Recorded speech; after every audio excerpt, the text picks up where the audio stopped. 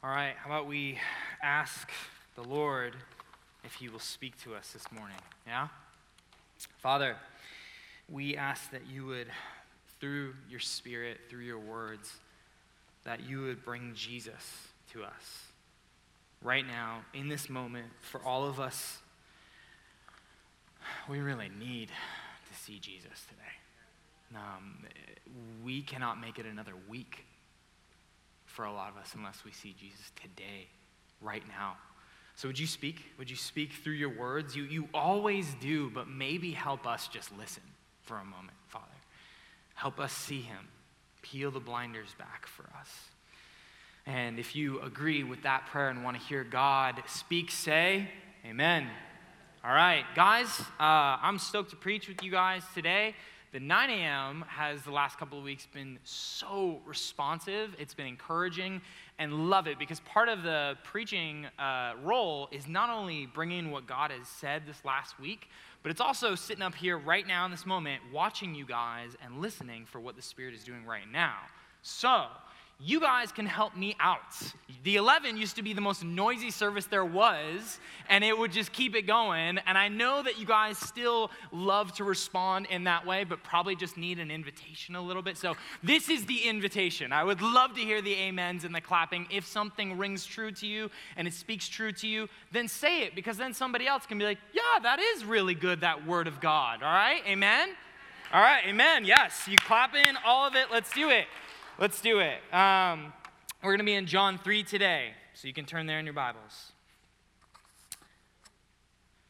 No one has ascended into heaven. No one has ascended into heaven. It doesn't mean we haven't tried. In 1992, a man named Chris had spent the last 5 years of his life hitchhiking and backpacking across the country and had landed in Fairbanks, Alaska, and then got a ride in the middle of winter to one of the most treacherous trails in the Alaskan bush. He got a ride from an electrician who, along the way, tried to convince him not to go hike into that area because he saw that he was, one, rather inexperienced, two, didn't have enough stuff for what the wilderness of Alaska would bring. But Chris, who had really been trying to escape all of the burdens and broken things of modern society in kind of a romantic, adventurous quest, took a bag of meager things and very little equipment and hiked into the Alaskan bush. In April of 1992, a group of moose hunters stumbled upon an abandoned, deteriorating 1940s-era bus. And they thought this will be great for shelter as they're out there hiking and hunting. And when they went into the bus, they began to smell decay. And they found in the back of the bus a sleeping bag filled with Chris's remains. This inspired the novel Into the Wild, which then inspired the movie Into the Wild. And it became quite a romantic tale that inspired many. His retreat to the point of getting away, and then the sadness that was in that story. But here's the crazy thing. This summer in June, the Alaskan Army National Guard had to helivac and remove that deteriorating bus away because so many people were getting hurt and injured trying to make pilgrimages to it. So in 2019, when the second person to go out there and died, they said, we got to get rid of the bus. And you might think that that story is crazy. This seeking so much crazy adventure like that it would actually kill people, even knowing that somebody already has died, and yet you can relate. Every one of us has something that we have gone pursuing, thinking it would give us life, but it's given us death. Amen? Every single one of you right here, right now, has in their mind something that you know you've chased after to find a shred, an inch of heaven on earth and gotten hell. Amen? I mean, the reason that this young man went into the woods was not so that he could die, but so that he might find life. But he didn't find it. And so all of us can actually relate to that, because pick the word you want to use. Heaven, kingdom of God, kingdom of heaven, eternal life, the good life, security, peace, the job that you want, the relationship that might make you whole. All of these things you think might give you life, and they will give you what, church? Death. They will give you death. No one has ascended into heaven. Doesn't mean we don't try. Sometimes we walk into these church doors, I did, thinking it didn't work fine in heaven on earth here, so maybe when I die I'll find a way to escape to heaven above. And maybe we're asking the wrong question. We ask, how can I get to heaven? How can I get heaven? But what Jesus is asking in this message, and you will see in this scripture, is not how I can get to heaven, but how Jesus can get heaven into us. Amen? He instead is thinking, how might I bring heaven down and get it into the people of God? So let's hear what Jesus has to say, because the way that we get heaven into us is going to be by the womb of heaven, the wind of heaven, through the man of heaven. Nicodemus comes to Jesus in the night.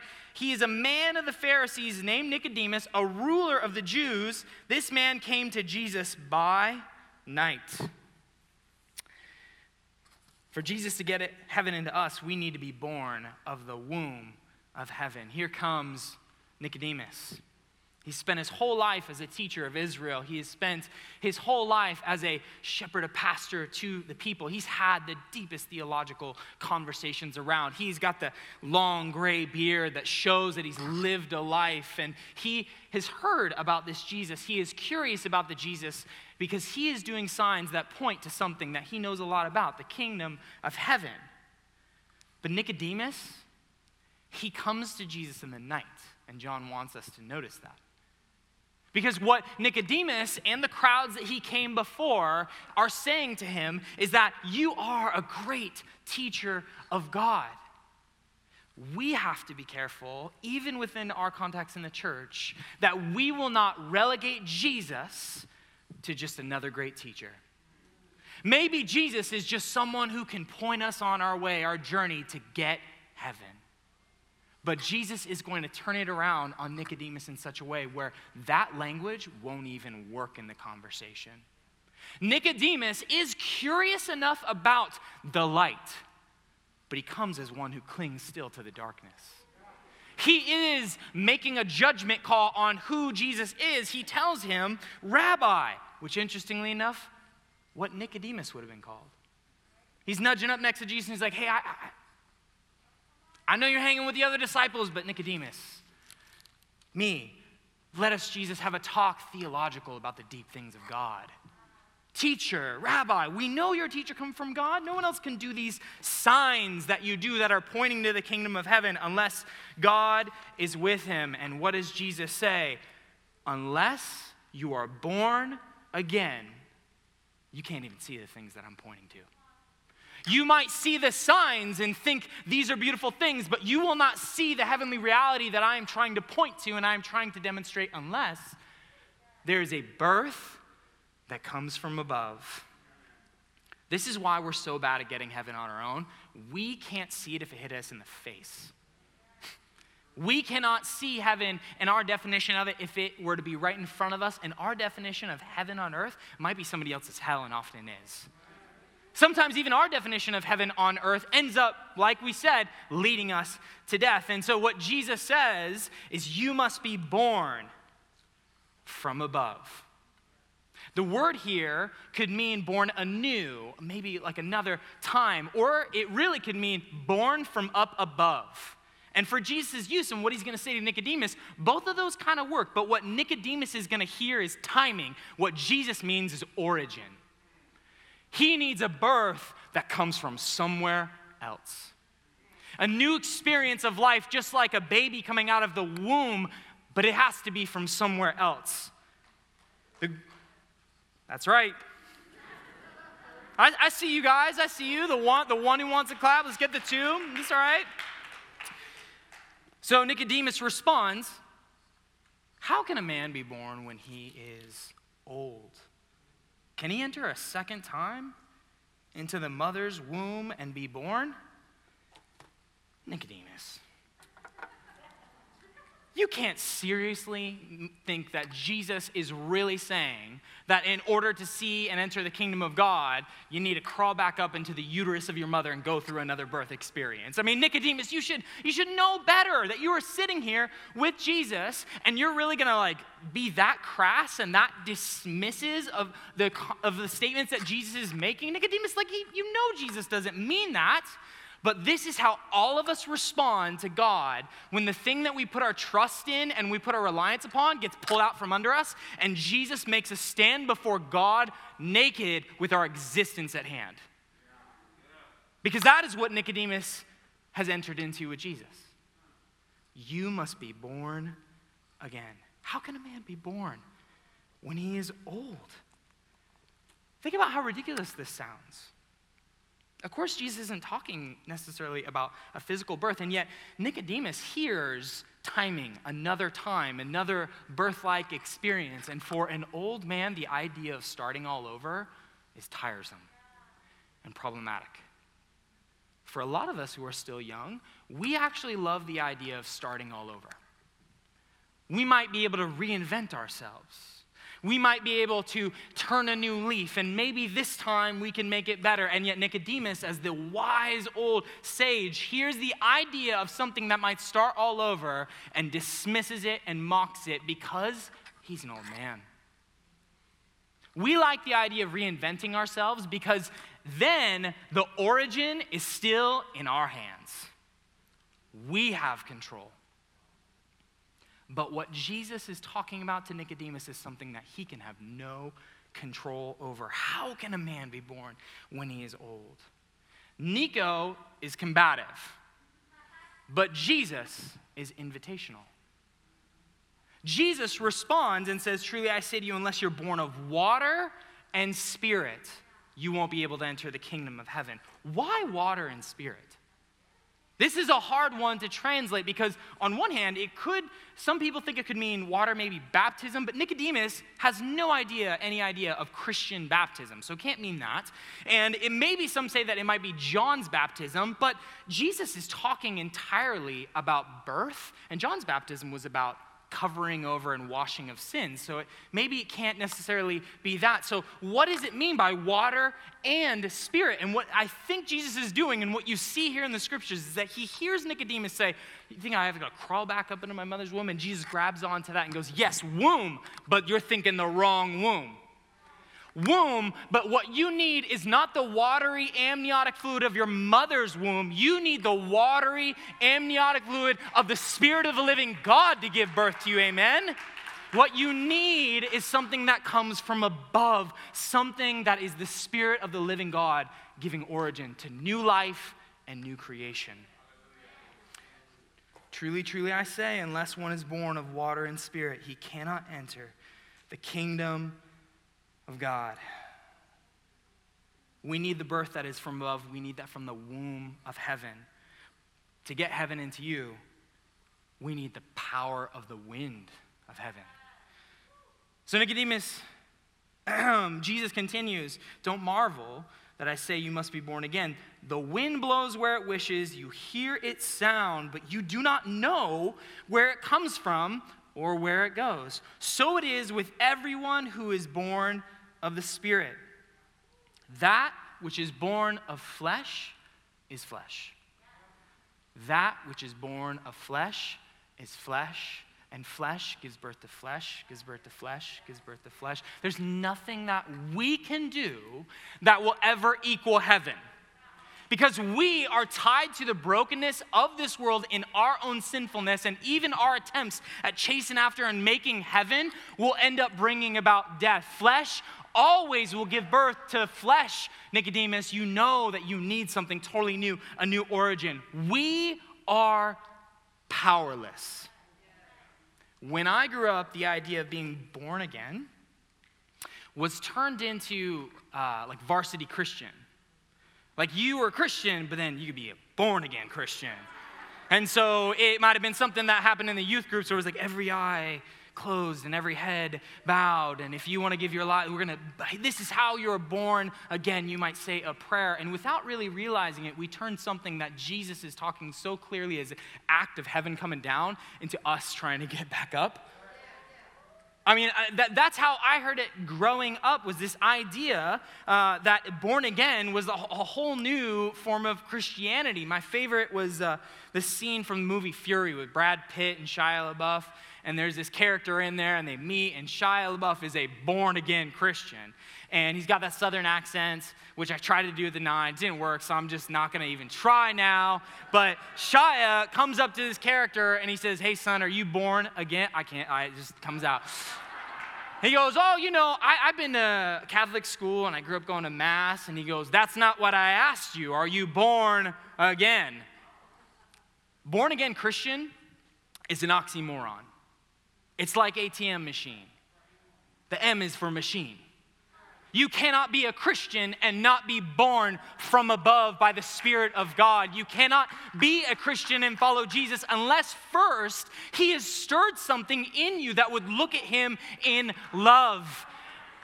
We are powerless, but there is one who has power.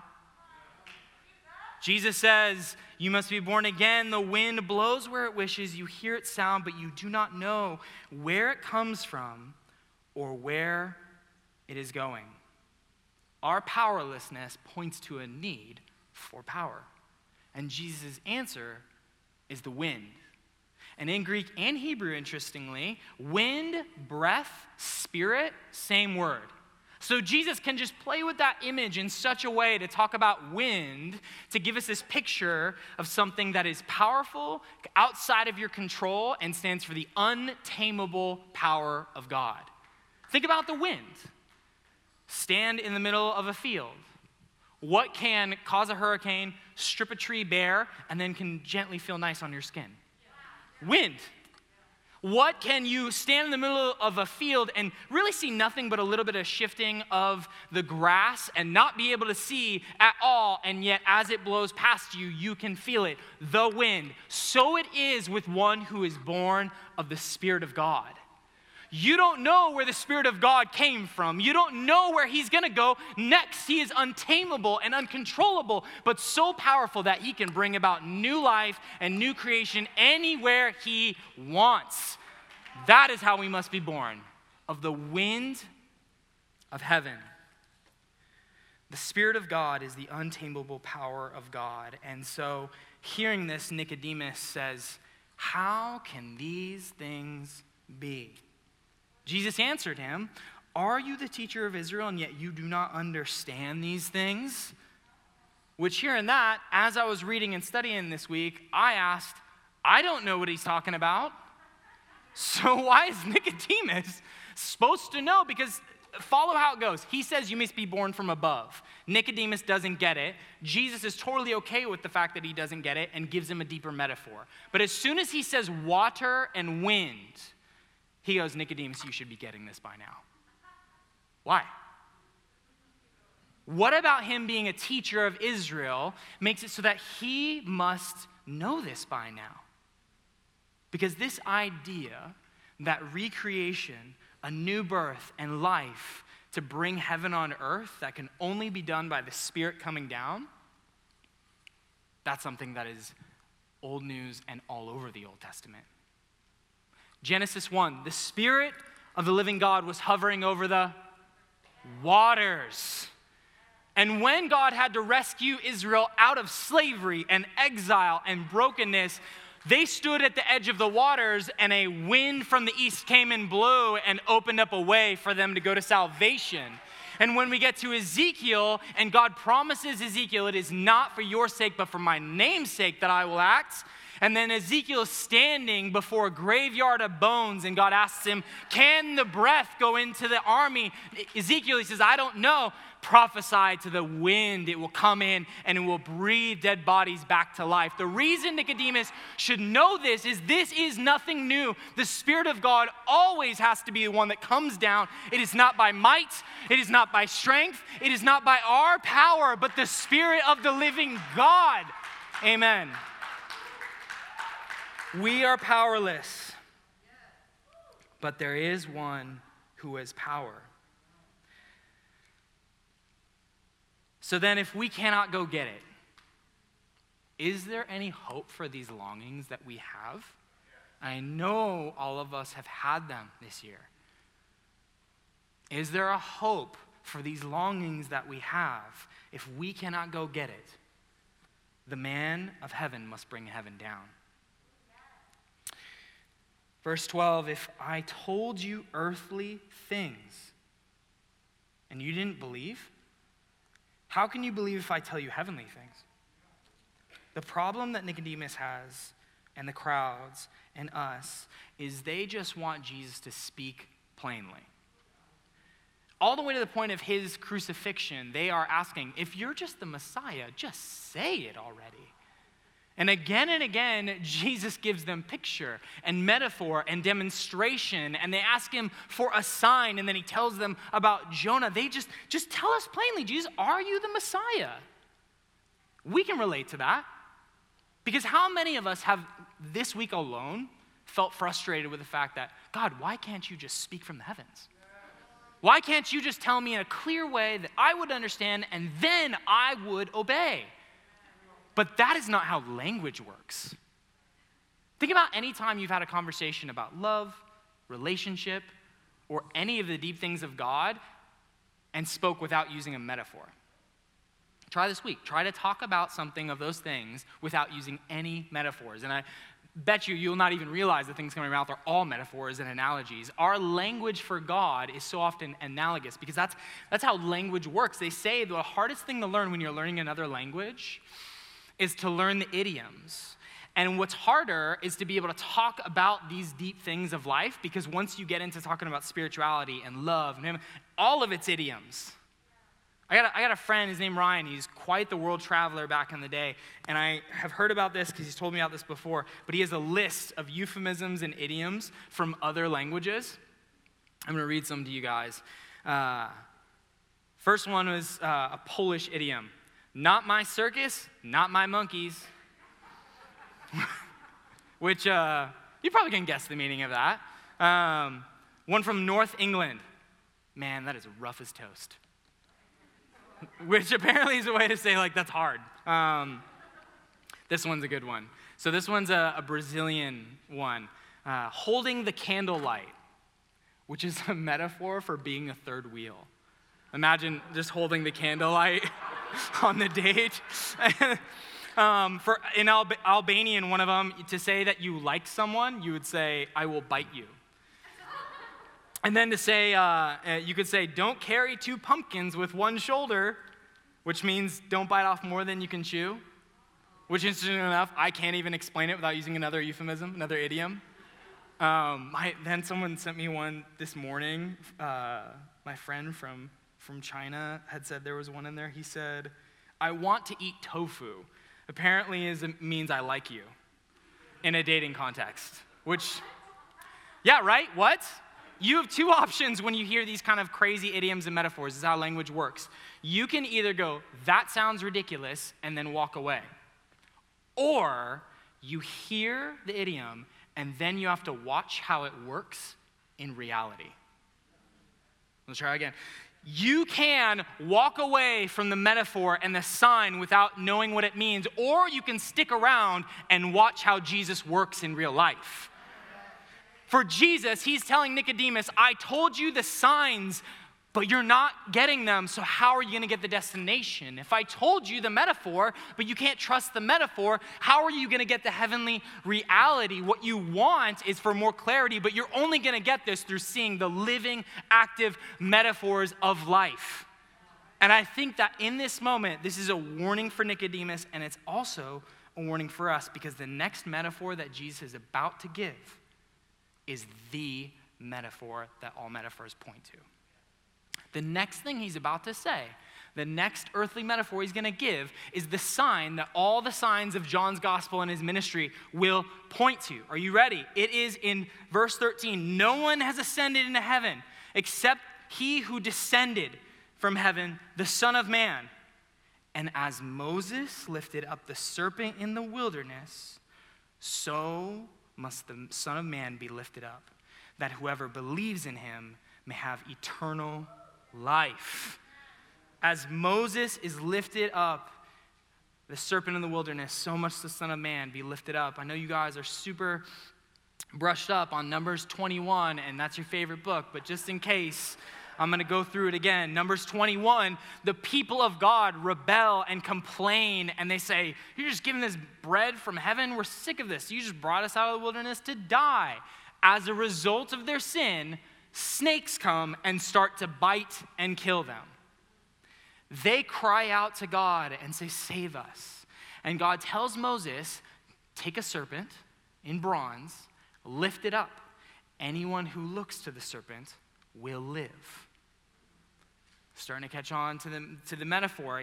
They sin, and their sin brings death, and then the image of the thing that killed them gets lifted up, and they're told, if you just look to that image, you will have life. We sin, we die. But if anyone looks up to the living symbol of what kills us, we will live. Because Jesus, who knew no sin, became sin so that we might become the righteousness of God. Amen. As the serpent is lifted up, so the Son of Man must be lifted up. The one who looks like a man being tortured to death because of rebellion and betrayal, because of the image that if we look to, we will live. And you can only see this and love it and step into it unless the Spirit of God has already brought about new birth. And here's the cool thing too, the only way we could have that new birth and the Spirit being poured out is because with Jesus' ascension onto the cross, he began his ascension as the King. That is what brought us about the Spirit. Turn to the Son and live. I'm going to invite the band on stage. You guys can head on up here and we're going to play some music. I want you guys right now for a moment, just grab the communion elements.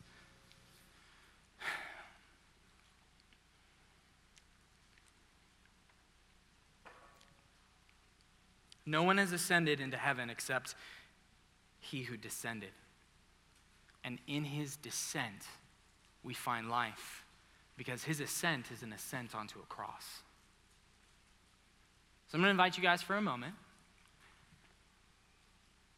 just to take those elements, hold them in your hand, and go ahead and close your eyes for a second. You don't have to, but just an invitation if you want to. I want you to imagine either standing next to John, who wrote the gospel, or Mary, who was standing there with him, his mother, or Mary Magdalene, who had walked alongside Jesus for a long time. I want you to imagine that you're standing with them, maybe shoulder to shoulder, maybe holding hands, and what you're looking at in front of you is the one that you followed for the last couple of years, who said he would bring life, and he is slowly suffocating to death. I want you to imagine Jesus hanging on the cross as you hold the elements of the bread and the blood, the body and the blood in your hands. I want you to imagine looking at Jesus as he hangs on the cross and into his face and into his eyes and seeing there the other things that we chase after to bring heaven. I want to tell you good news. If you see that and you love it, it can only be because the Spirit has already begun work. For those of you who maybe for the first time look and see Jesus in that, look to the Son. For those of us who have been in this for a while, but we need the reminder, look to the Son. If you look to that Son and you see Jesus and you see the love of God, then here's what you can do in response. And only do this if that's the case. I want you to open up your bread, take and eat. This is the body Jesus gave for us.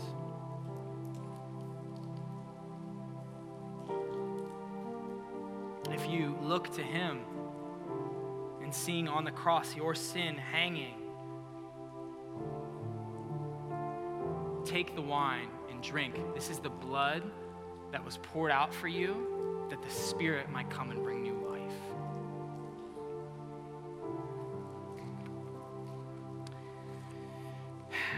And now I want to invite all of us to stand. We are going to respond to God in worship. If you need to be prayed for, God did something in that moment for you, and you want to pray or anything at all that you might need, you can head to the side in prayer. But for all of us, let us stand. We're going to sing, and we're going to worship the Lord.